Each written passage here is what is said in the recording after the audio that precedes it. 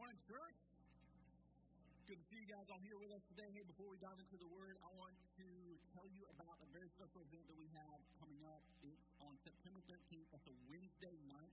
September 13th, on Wednesday night, we are going to be having a night of prayer.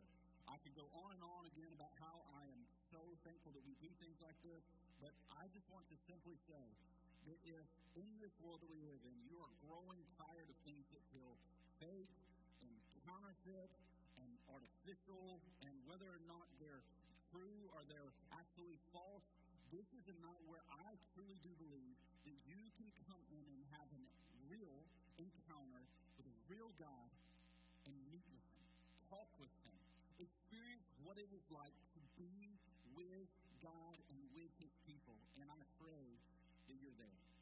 I pray that that is something you long for, to know without a doubt that you've had an encounter with God. And I know that that's going to happen that Wednesday night. And I could go on and on about all the other reasons why I think you should be there, but that is the number one. That is the main one. And so I pray you would mark your calendars, be even thinking about who you could be inviting in. That's going to be September 13th, Wednesday night. And we're going to start at 7 o'clock. We'll go till we're done. Jesus comes back. It'll be an amazing night. For those of you that freaked out a little bit, there will be childcare. So childcare is made available for that. I would ask that you go and you register for that. It's going to be an amazing event. Can't wait to be there with you guys. If you got a Bible, go to the book of Hebrews. Hebrews chapter 10. That's where we're going to be today. Hebrews chapter 10. We're going to get all the way through this section about the full assurance that we are given in our faith.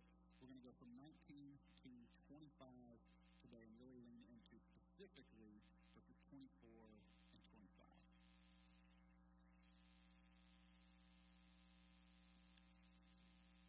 I love hearing pages turn. I know some of you are clicking and digital and swiping, and it's just doesn't. It's just not quite as cool. But let's read the Word of God together. Matter of fact, it's holiday weekend. Most of y'all get to rest tomorrow. Let's do this. Let's stand out of honor for God's Word. We'll read it. Follow along. If you don't have one, just listen. Take it to heart. It's the Word of God. Hebrews 10. 19 to 25. Therefore, brothers, since we have confidence to enter the holy places by the blood of Jesus, by the new and living way that He opened for us through the curtain, that is, through His flesh, and since we have a great priest over the house of God, let us draw near with a true heart and full assurance of faith, with our hearts sprinkled clean from an evil conscience, and our bodies washed with pure water. And let us hold fast the confession of our hope without wavering, for He who promised is faithful. And let us consider, these are all verses for today, verse 24 and 25, let us consider how to stir up one another to love and good works, not neglecting meeting together, as is the habit of some, but encouraging one another, and all the more as you see the day drawing near. It's the Word of God. Let's pray. Father, I thank You for Your Word. I pray now as we come to it that it would change us, that it would not be something that leaves us where we are when we came in, that this Word would be living and active. I don't stand on the authority of my gift. I don't even stand on the authority of my study. I stand on the authority of Your Word and its power to make humans different. Its power to melt cold hearts and turn them into hearts of flesh. Its power to take scales that were on eyes that kept them from seeing You for the loving, caring, true, kind, and merciful God You are, for them to be able to see You as a loving Father that You really are. For ears that have been stuffed full of reasons and excuses not to surrender, I pray that they're able to hear Your truth, and that Your truth of Your love and what's made available through Your Son Jesus Christ changes us today. In Your name, amen.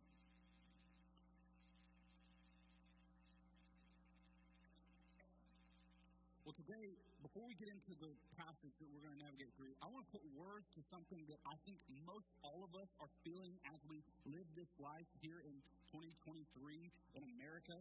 Maybe you've not put words to it just yet, but I think it's something that we're all feeling. I want to kind of put some labels on it so that we can all kind of get on the same page and we can navigate how God's Word actually helps us with this tension that we feel between these two things. The two things I'm talking to you about today are the differences and the tension between content and connection. Content and connection. Let's talk about content for a second. If you have not lived under a rock for the last 10 years, you have noticed that now, in 2023, we have more content than we ever thought possible.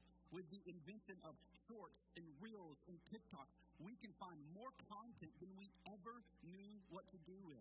You can get on any streaming platform, and you have an unlimited ability to intake all sorts of content, from the most weird, niche, anime, foreign stuff in a deep, dark country somewhere else, to the stuff that we all like cat videos or videos of people falling down. Or, those are the things that is the content that is just readily available to all of us. On top of that, there's the world's content, even for us who maybe are followers of Christ, call themselves Christians. We have all sorts of content too. If you lived in the 1940s, you would go to church at the church. It's like, there's our town, there's the church, right there. And if the preacher was a snoozer, he was putting you to sleep every week, but you just felt guilty, so you kept going. If you wanted to hear somebody who was different or better, you were just out of luck, unless you had a car or a wagon or a really fast horse. Maybe things were not that bad in the 40s. I don't know what the 40s were like, okay? Give me a break. But now, listen, if I just preach a dud today, do you know what you can do? You can get in your car. Some of you probably have cars nice enough where you can just be like, hey Siri, play a preacher. And it'll just play it. You'll just be able to hear somebody better than me. They'll just tell you what you need to hear. It'll be so good and it'll be great. And you'll just, I just feel it. I got a word today. Let me give it to me. You can do that. You can get whatever content that you want. As far as church music is concerned, same thing. You can listen to whatever song. You can get your feels and your Toyota Camry. You don't have to come in here to feel like, that was it today. You can just get in your car and you go. Content is everywhere. Both godly content and worldly content is all at our fingertips. It is being shoved down our throat. Is anybody else just absolutely sick of advertisements? I'm just like, one more. I just feel like I'm trying to be sold. Every breath I take. Something. Now, let's talk about connection. World. We're shoving. We're getting shoved content down our throats. We have more of it than we ever could have imagined, both good and bad content, which is good and bad. I'm not saying that's evil that we have a lot of content. But what I believe we are missing is true, deep connection. Now, this is where our culture is a little bit different. I think maybe in some of the culture. Let's go back to the 40s. In the 40s, I think because you had neighbors, because you had neighborhoods, because you had city blocks, because not everybody pulled their car into their back cave and pressed the button and the thing went down. But you had to actually see people when they got home, and people cut their own grass and they were doing their own things. And kids did this crazy thing, this wild, crazy things kids used to do called playing outside. It was crazy out there. And you could see them, and you have neighborhoods and things, and people have there's this thing called a block party at some point in existence. It was wild out there. These things used to happen, but they don't anymore. And because they don't happen anymore, we are starved for connection, even though we have had an abundance of content. I'm talking deep connection. Now, some of you raise your hand and go like, bro, I'm so connected. I am friends on Facebook with the guy who sat next to me in 3rd grade at elementary school. I'm connected, man. And I'm part of a Facebook group for people who drive the same vehicle that I do. And we talk about ways to fix my certain vehicle. And I'm in this weird group of people who have purple hair and love to hula hoop online. And we talk about purple hair hula hoopers. It's like, this is what we do. And I can be connected with these purple hair hula hoopers. Don't say that really fast. But here's what I'm saying. This is why I'm talking about all this. Hear me. Though we have more content and more, I believe, surface level connection than any other generation ever in the existence of this planet, why are we so lonely? Why? Why are we so lonely? Nobody understands. Nobody gets it. If we are so connected and we have the greatest content, why is mental health at an all-time low? I think there's something missing. And you know there's something. You feel this. We look around and we see, even if you want to go to divorce rates, we see divorce rates inside the church and outside the church. They're really basically exactly the same. But here's what I'm telling you. Divorces that end because somebody had an affair, they're not really end because somebody had an affair. They end because somebody was lonely. Somebody didn't feel like somebody understood where they really were, what was really going on. To make matters worse, we went through this crazy thing, I don't know if I remember, it's called COVID, all right? And COVID said you go to your house and you be extra lonely. And we're going to get, we call get lonely quarantine. And if you were essential, you could go get out of loneliness, but if you weren't essential, you had to stay lonely. And we all went and did that for a while.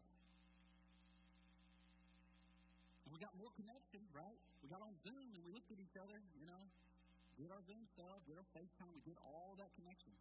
But somehow, I think we are actually, from up here and in here, I think we're worse now than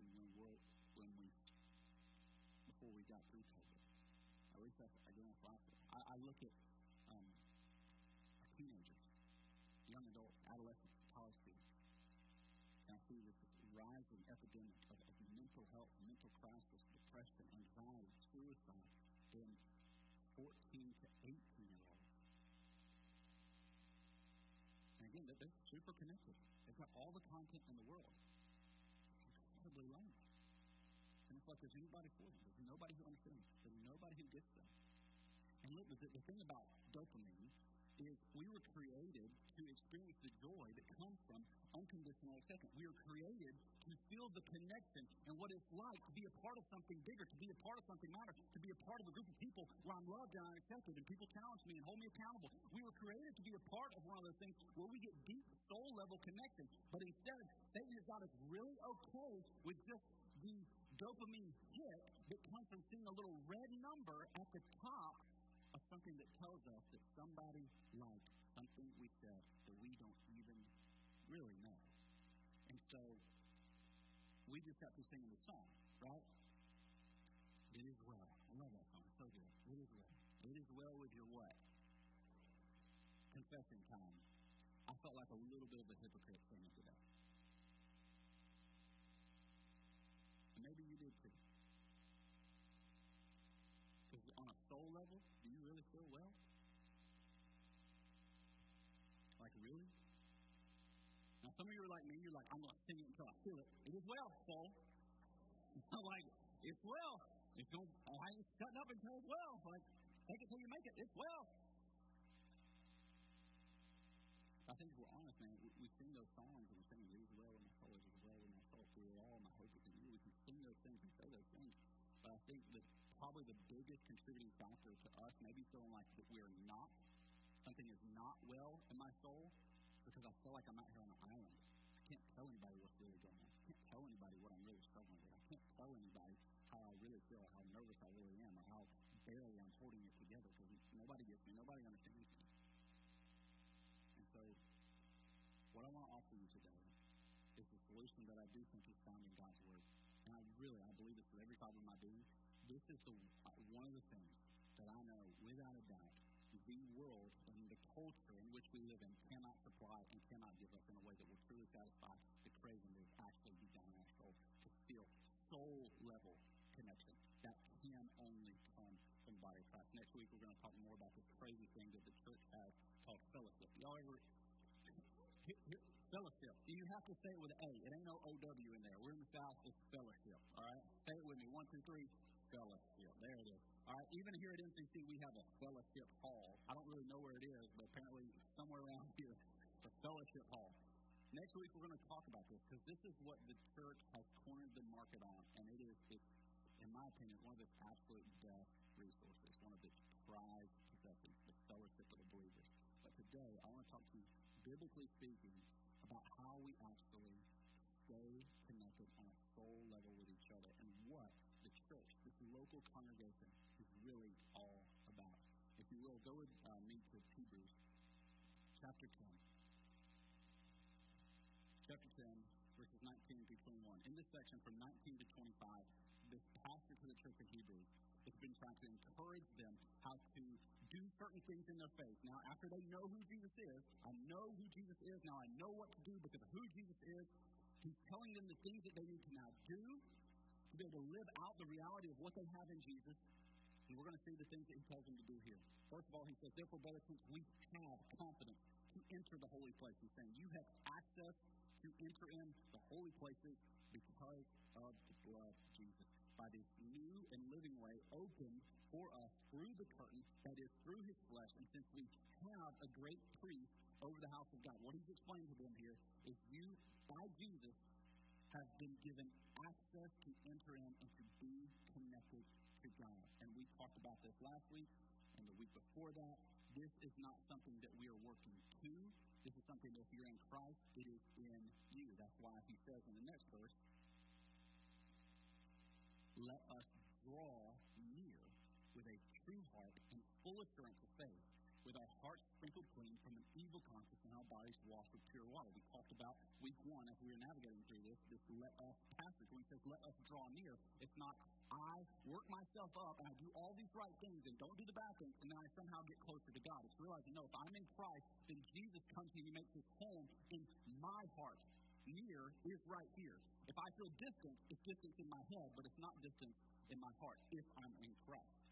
So, first thing he tells them to do is let us draw near. Then he says, let us hold fast the confession of our hope without wavering. The hope is saying, my hope is not in what I could do to get there. The hope is in the one who is in here, in his life, and his strength, being manifest through my life as it dies away, as it falls away. My old ways of thinking, acting, doing, eating, drinking, all of those things begin to take the back seat as Jesus in me comes more and more to the forefront because he's my hope. I could not do this without him, and I will not be able to hold fast and not waver unless it's his strength in me.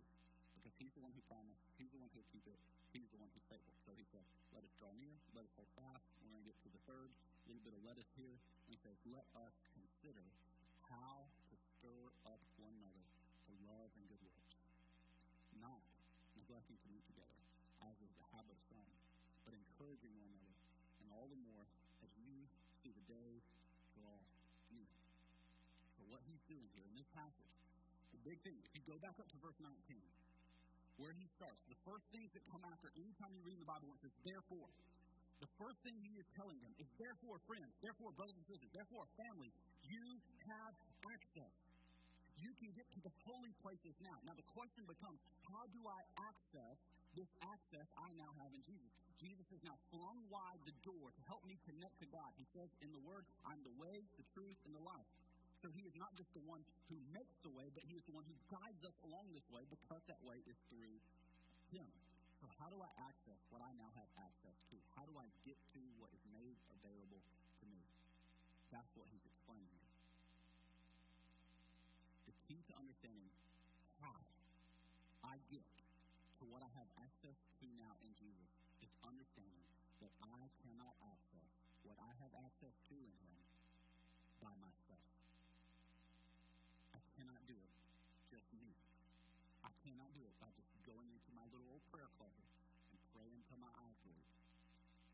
In this passage, what did he not say? He did not say, let you draw near. Let you hold fast. Let you stir up.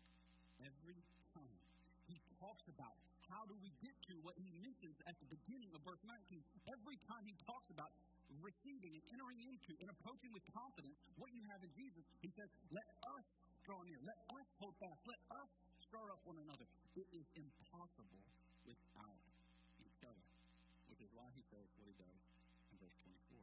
Let us consider how to stir one another up into this life. So friends, what this means is, this is an us thing. It means that though your faith, it may be personal.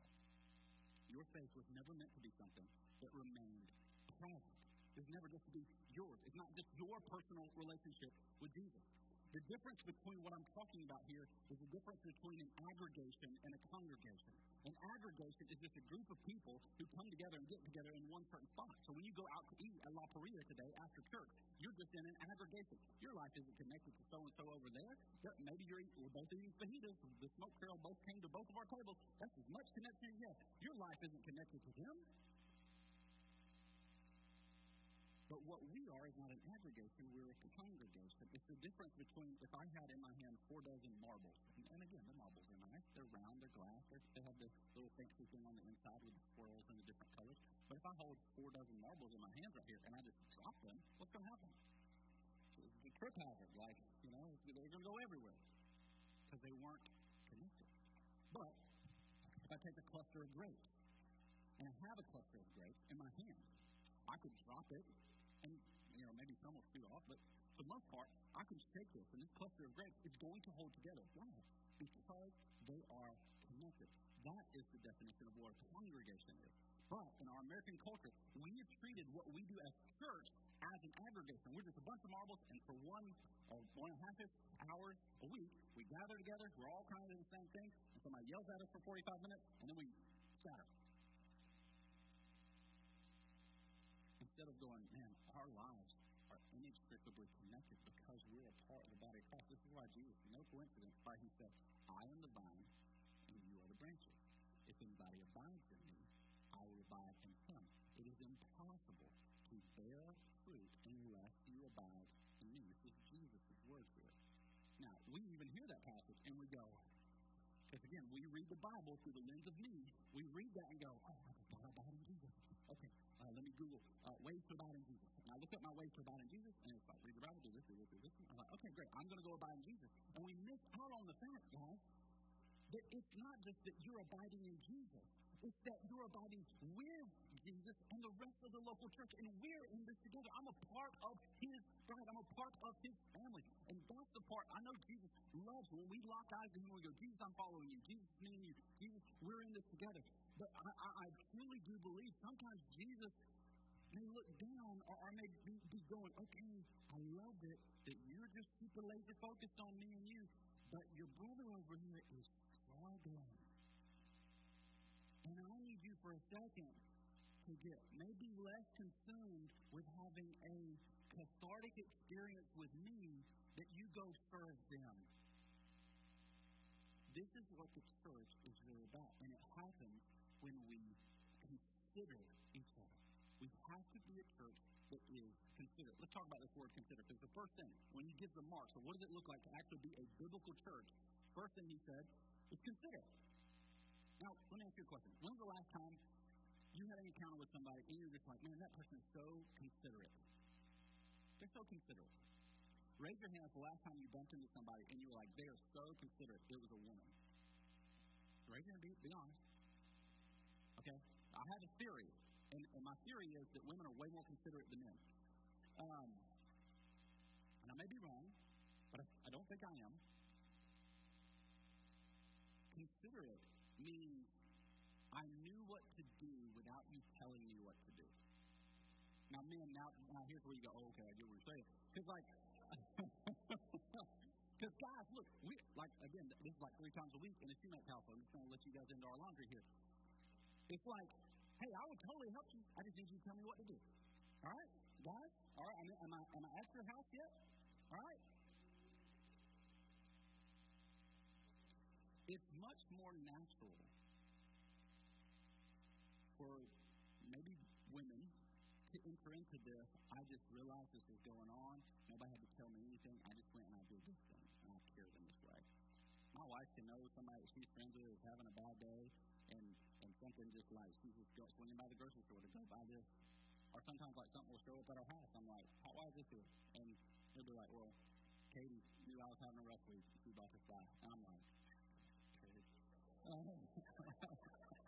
I didn't do anything. I'm like, oh, that's what considerate looks like. And when it comes to being considerate in the body of Christ, it means I'm not just looking out for me and mine. I'm not just looking out for what's happening in my life, but I'm actually taking my life and I'm saying, I'm going to press pause, forget about this for a second, and I'm going to be active and attentive to the needs of other people. I'm going to be looking for ways to meet those needs. I'm going to be in a good enough relationship when the needs arise, I know what they need. I'm not going to, when so-and-so is having a bad week, Jessica and Brittany are really good friends. What Jessica knows is that if Brittany has a great week, don't bring her chocolate. Brittany's one of those strange people who just hates chocolate for some reason. I don't know, it's weird. But she hates chocolate, so she'd bring her those gross. I don't know why you would ruin the perfect original Oreo, but she'll bring her one of the vanilla Oreos with the cream on it, because those are the ones that she likes. Because she's considerate. The point that I'm trying to make here is, for us as individuals, if we are going to be a church where people really do feel like they matter, this is something we have to do. It's not an option for us. So he says, let us consider how to stir one another up to love and good works. Now, first part is consider. Now what are we considering? Let's go to the next part. He says, let's consider how. All right, we're supposed to consider how to do something. The thing we're supposed to consider how to do is to stir up one another. To stir up one another. Now, I thought this meant one thing my entire life of studying the Bible. As I got deep dive, nose dive studying on this week, I realized it's kind of something different. Most of your translations, they will have this as stir up. Maybe some may have it as encourage. Some may have it as spur on. And I think there's so many different translations because maybe the guys who were translating this from Greek to English were a little bit afraid that if you just let it out there as the real Greek word that it is, it may be a little bit misconstrued. I personally think spur is as close as you can get to the real word. Let me tell you what it really means. It's Paroxusmos. It's a provocation. That's the Greek word for spur, right there in that verse. Paroxusmos, it means a provocation, provoking, which literally jabs or cuts someone so they must respond. It's aggravating somebody. Ever been to a church and you're like, man, those people at that church are just aggravating. You might have been in a place where there's some holy people. Aggravating. Spur. I mean, think about from like riding a horse. If you're a cowboy with spurs on, like you put them in the back of the horse, and they're like, it jabs, it does something, and it makes the horse respond. So when he's saying, spur one another up to good deeds, spur one another on to good deeds, what he's actually saying here is be close enough to jab somebody, to hold somebody accountable, to aggravate somebody, to cause irritation that cause irritation in their heart, in their mind, in their soul that makes them do something different. Some of you are like, I love this preacher. Yes. I have the spiritual gift of irritation and aggravation. Let me get it. Let's be cautious. Here's why this has to happen. Let me talk to you about your sin. My sin. My worst sins and your worst sins are the ones we can't see. The ones we don't know to ask Jesus to help us with. My worst sins are the ones that I can't see in the mirror, I don't know exist. They're the ones that only you guys can see in me. It's the sins that will get me because I don't know they're there. The worst punch is the one you don't see coming. The worst sins are the ones you don't know are there. And usually, those are the ones that everybody knows you've got. But you don't realize.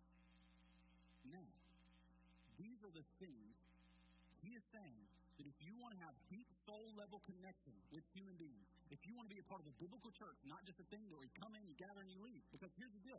You can have perfect attendance at church. You can never miss a week and never be a part of a biblical congregation. Because being a part of a biblical congregation means these things happen. It means we are considering each other.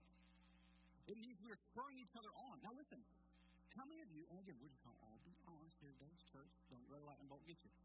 When you came into church today, did you walk in just going, man, I can't wait to see so-and-so. God, just send some people my way so I can just tell them, encourage them. God, let me have that hard conversation with Susan today. I'm gonna take her to coffee after church, and we're gonna have that hard conversation. I'm gonna spur her on. Did we think like that when we showed up? Or did we kind of show up here today like we were showing up at Regal Cinema? I'm gonna go in and get my snacks and come sit down.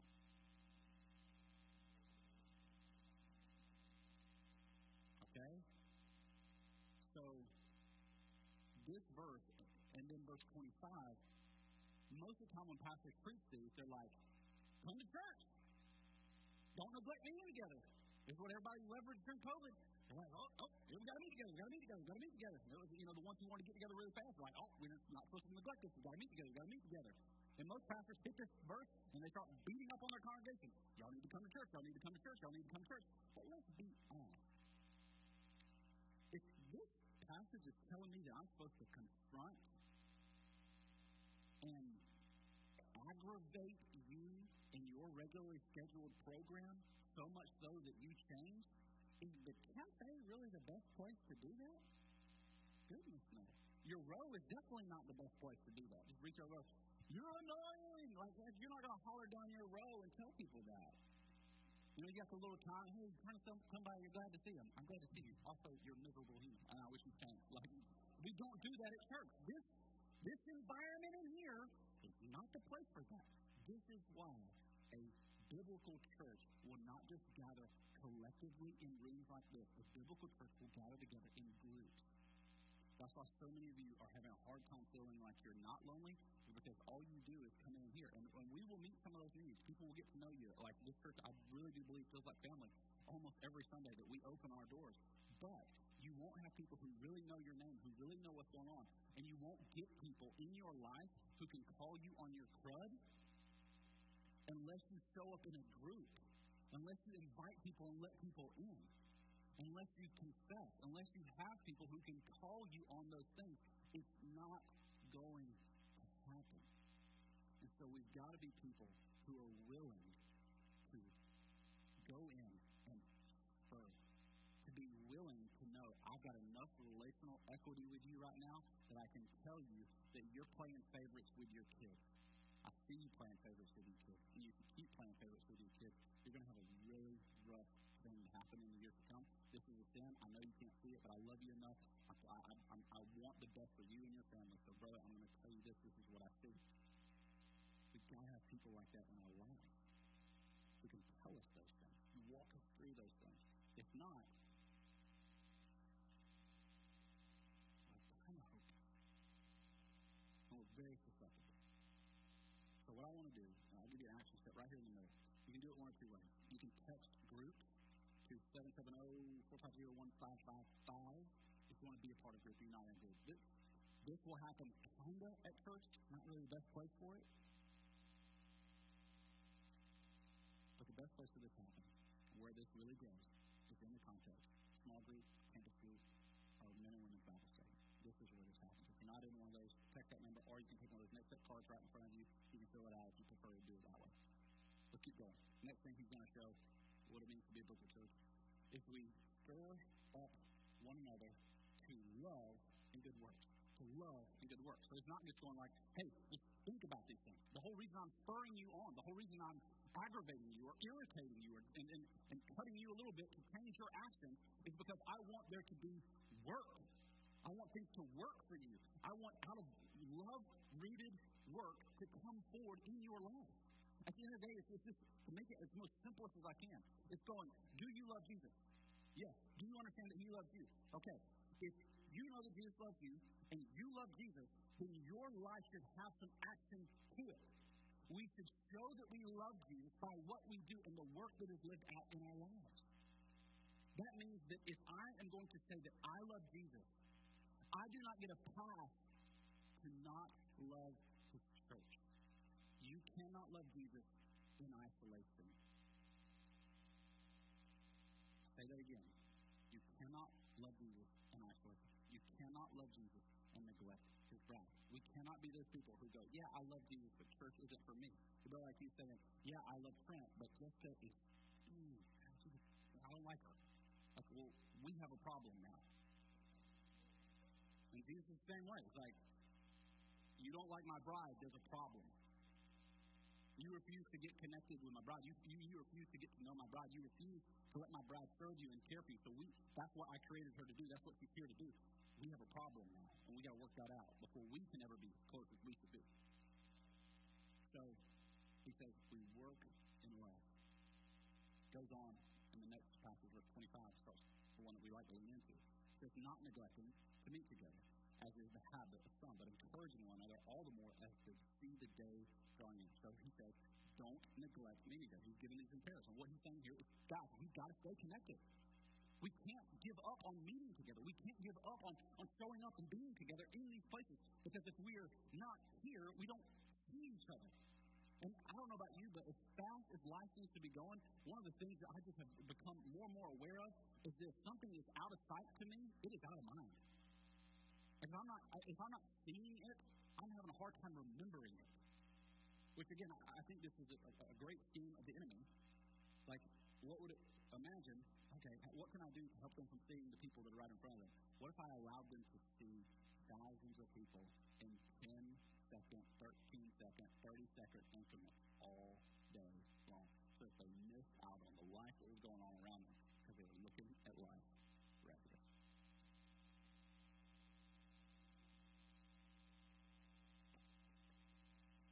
So he says, show up. You've got to show up. You've got to stay connected. You've got to be able to be someone who says, I'm going to be there because when I'm there, I know that I am seen and other people are seeing me. Around here at MCC, we talk about these two words at every single one of our connecting point classes that we have. We talk about needed and known. The reason we lean into these is because we believe that God created every single person to be able to experience these two realities. He created every single person to be needed. That means that every single one of you here, there is a need that only you could fulfill to be able to serve this local congregation. As far as our connection, our ability to bear fruit, that our city is able to see and witness and hopefully even taste of. In order for that to happen, we need your gift, your proclivity, your backstory, your wisdom, your compassion, your empathy. We need what you have. I talked to somebody out in the lobby before, and they're like, yeah, I have a barbecue smoking business. And I was like, my mind's going like, a million miles an hour. Okay, you got a barbecue smoking. We're going to do this event where 2,000 people are in our parking lot. What goes great with the crowd? Like, smoked meat. And I'm like, yes, praise God. And so, like, this is where we got to understand, like, there's things that you could do to glorify God through MCC that I could never do in a million years. And I'm so over us just going like, the most important thing is what happens in this little black piece of carpet up here. It's not. It is so not the most important. It is totally important. This is where God's word is preached. This is where we sing hymns to God together. But I'm telling you, what happens up here in the gift by those who are up here is not the most important thing that happens in MCC. It's on us. It's on us. Now, that's needed. We need you. The other side is we have to be a church where people can actually be known. And it's hard to be known if you don't show up at the places where you can be known. It'd be hard for my kids to know me as their dad. If I never come to dinner, if I get home once they're already in bed, if I never show up to their games, every weekend I take a speaking engagement. Are they going to know me? No, they're not going to know me because I'm not there. And look, I love you. We can't know you if you're here once a month. We just can't. And you can get frustrated and feel like, well, I'm just not getting connected. Nobody called me when I missed 14 weeks in a row. Well, you only came every other month. And so we're sorry that we missed you. I'm laying this all out there. This is where it's a two-way street. And it's understanding that the church is not Sky Zone. Okay? That's a bouncing trampoline place to take your kids and your grandkids to. We are not Sky Zone. You don't get a membership here and then say, y'all exist to serve me and make sure I have a good time. No. That is not what this is. To where you come in and then you don't like kind of how we rearrange Sky Zone and you go, I'm going to leave Sky Zone and go to the other trampoline place on the other side of town. Because they do trampoline stuff my way. That's not who we are. If you're really a part of the church, you really are part of the family. A place where you're known, a place where people can know what's going on in your life. People can know when you have those moments in life where stuff hits the fan. People know how to step in, how to help, how to be relationally relevant to the real needs that are going on in your life, have actual sympathy and empathy, and know how to meet not just general needs, but your exact and specific needs. That's what it means to be needed and known. And we stir each other up. For those who have individuals, we stir each other up so that we can continue to meet together. We're not going to neglect those things. So what that maybe means for us is we get a little bit more consistent in gathering. I'll tell you this for sure. It used to be this way in the church world. And there's been a paradigm shift. The old thinking, as far as churches go, was if you can get a big crowd on Sunday, you'll have a better chance of getting people to go to the midweek stuff, groups, classes, all that other stuff. Here's what I'm finding has actually happened in the church world. It is flipped completely on its head. When I watch somebody start serving, you know what they start doing more? They start showing up here more.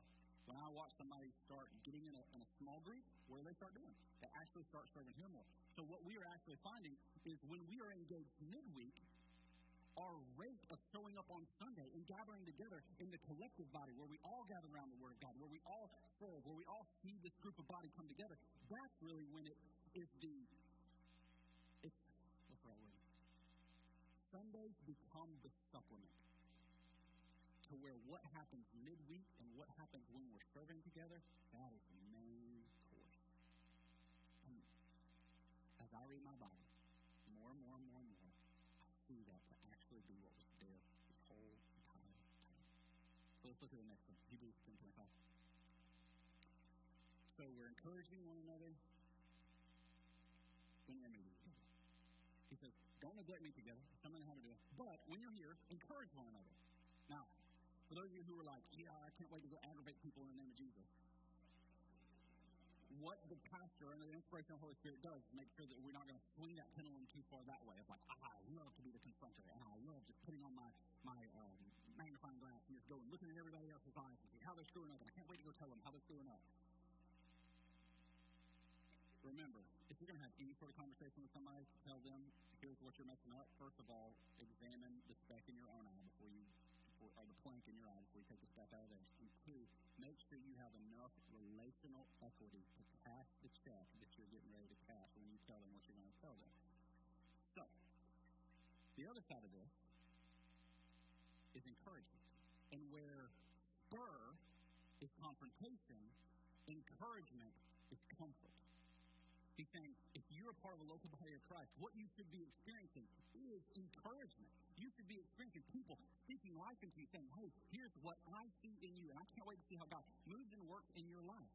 Now this is much different than the confrontation part. Like, you're not going to go pull somebody to the mat in the cafe. But you know what you can do in the cafe? You can come up and say, man, that green bean casserole you brought to my house was awesome. I cannot believe that it was so good. The green bean casserole I ever had. Jesus must have taught you how to cook green bean casserole. It was amazing. You can encourage them in that way in the cafe, and nobody's going, that's people going like, oh man, that's so nice. You know, I want some of that green bean casserole.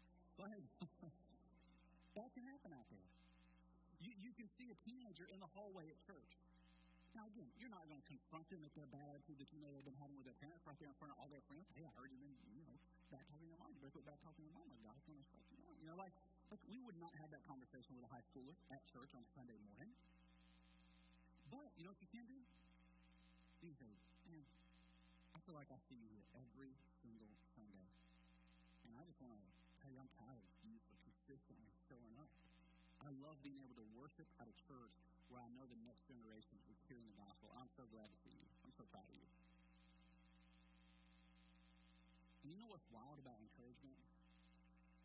Is there is no greater investment I believe you can make in the kingdom of God than encouragement. It is one of the things, like, I would love for us to be a church that is, dare I say, scandalously encouraging. Like, so encouraging that people hear us encouraging somebody and they're like, bro, that's maybe a little too much. Like, I don't know if that's how good they really are. You're really hyping them up, You might be setting them up. Like, I would rather us be that than just be like, how we usually are. It's like, oh, we'll wait and see. They're teenagers. Or, I know they're going through some marriage stuff. It's great to see them back at church.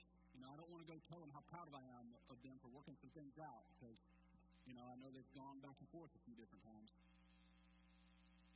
No.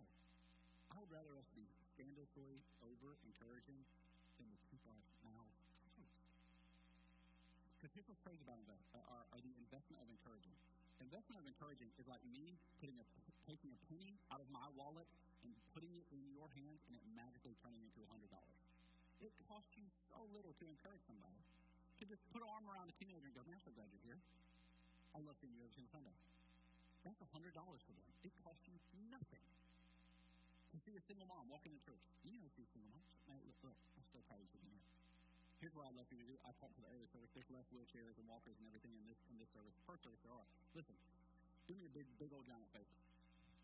You see somebody walking into this church with a walker, a wheelchair, a cane, one of them giant boot things. If you for real see somebody with them scooter ones, those are the real cool ones. Like if somebody is in their 70s rocking with them scooters, that's a whole level of utter gangster right there. Hey, I love that. If you see somebody show up here with that, oh God, will you please just go, look at you. You're not letting anything keep you from this. You have no idea what that does for my face. The next time I step too late watching a ball game, you know what I'm going to remember? You, right now, walking in here. Just I'm going to go, if Ethel's coming in on her scooter, then by God, I'm not going to let 5 hours of sleep be my excuse to skip. Tell the older, it's on both ends of the spectrum. And so I'm kind of talking to my generation in the middle. Like, our teenagers, man, they're going through it. The older part of our congregation, they're consistent. They're showing up. Come hell or high water, they're in here. And so I'm looking to us to be a church that encourages, to be a church that lifts each other up, to be a church that realizes this is such a small investment in mine, and I can just do amazing work by doing this. Right? All those people down there in kids ministry and student ministry who are wiping your kids' butt and boogers, who are risking getting COVID every single week. Look, parents, teach your kids this. I hate telling you the things I think I'm doing that are good, but there's not a whole lot of them. But one of the things I try to tell my boys is before you leave your classroom, make sure you tell your teacher thank you for being there, for showing up, for learning this lesson, and to dealing with you snot-nosed rascals. Like, make sure you tell the teacher thank you. When you check your kid out, don't get frustrated that there's a line to check your kid out. Praise God. We have enough kids that there's a line, one. And then two, tell your teacher before you, tell, hey, thank you for pouring into my kid. I can't raise them by myself. Thank you for being here and helping me out. This is what church is supposed to be about. And this is the stuff that just warms our heart when we actually experience it.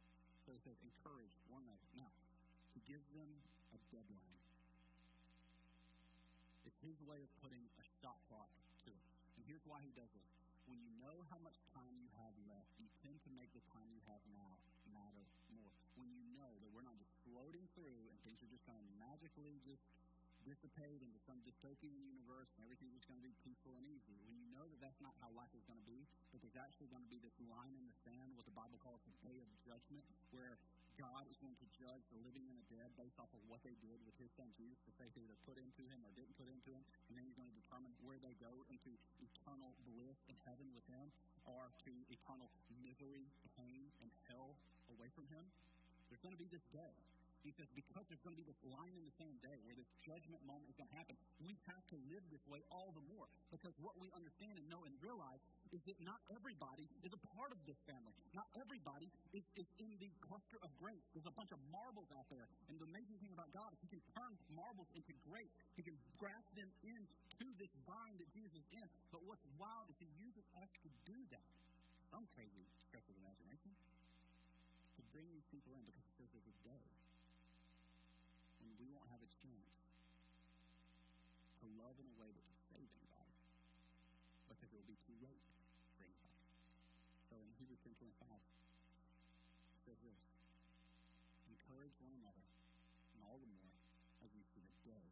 It's capital D. He's not just talking about tomorrow or the next day. He's talking about a finite, a realistic, marked in God's calendar day when Jesus returns. So it says, see the day. I think this is our problem. It's part of our problem. It's part of my problem. I don't live my life with as much sense of urgency as I should. Knowing that there's going to come a day where I will never be able to preach the gospel again. There will never come a day where I'm able to take a knee in front of the 2 Little League baseball teams that I coach and pray with those little boys ever again. And hope and pray and invite the parents to come to church and do those things. There's going to come a day where I'm not able to do those things anymore. And because of that, I've got to understand that my life and all the little trinkets, bells and whistles, things that I'm so concerned about really don't matter. Take the top 10 list of things that you worried about the most this week. Job stuff, big family purchases, school things, little conflicts between you and a coworker, all sorts of little stuff. grand scheme of things, really don't. He's saying, I need you to see that there's going to come a day, everybody's going to be judged based off of what they did to Jesus. And live your life, and love with your life, and do good works to affect that. Jesus knew that this was a reality that we're all going to face. This is why he said what he did in Matthew 24. I want you to read this. These are Jesus' words. Jesus said, and then, he's talking about what's going to happen at the end. And you tell me if some of this kind of feels like what we're going through. And then many will fall away and betray one another and hate one another. Sounds pretty familiar. That out and checks out. So more divided than ever. You know what's crazy? I never put these two and two together. Sorry for processing out loud with you right here. Thank you, Holy Spirit, for this. I took it from you. Isn't it wild that once we all got really lonely during COVID, we came out of COVID more divided? And I think those go together. It's all part of the scheme. The more lonely he can make you, the more divided you feel. The more you hate the other side. The more you hate whoever. And many false prophets will arise and lead many astray, for sure. I see that happen all the time.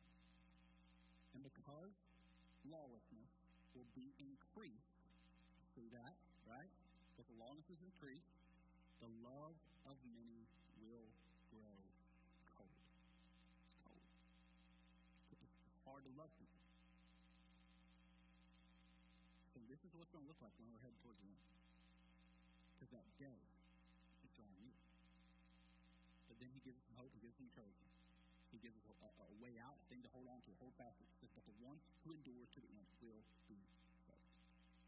And my friend, I hope with everything in me that is not just you, but that is us.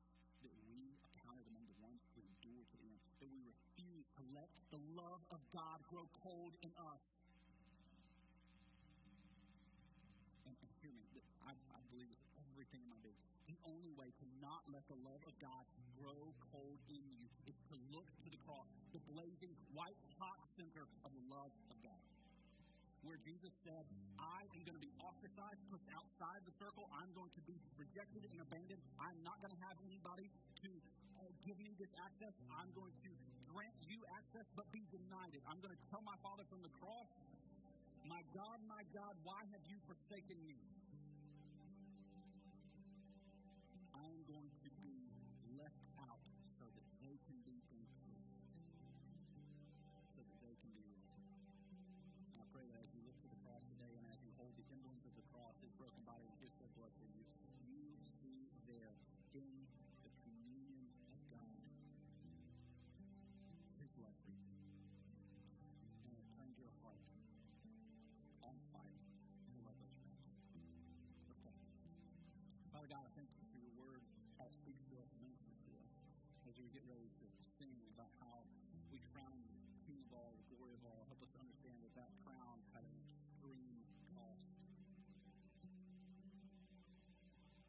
There's a cost that you willingly paid. Remind us today as we hold this communion that grace is free, but it was not cheap.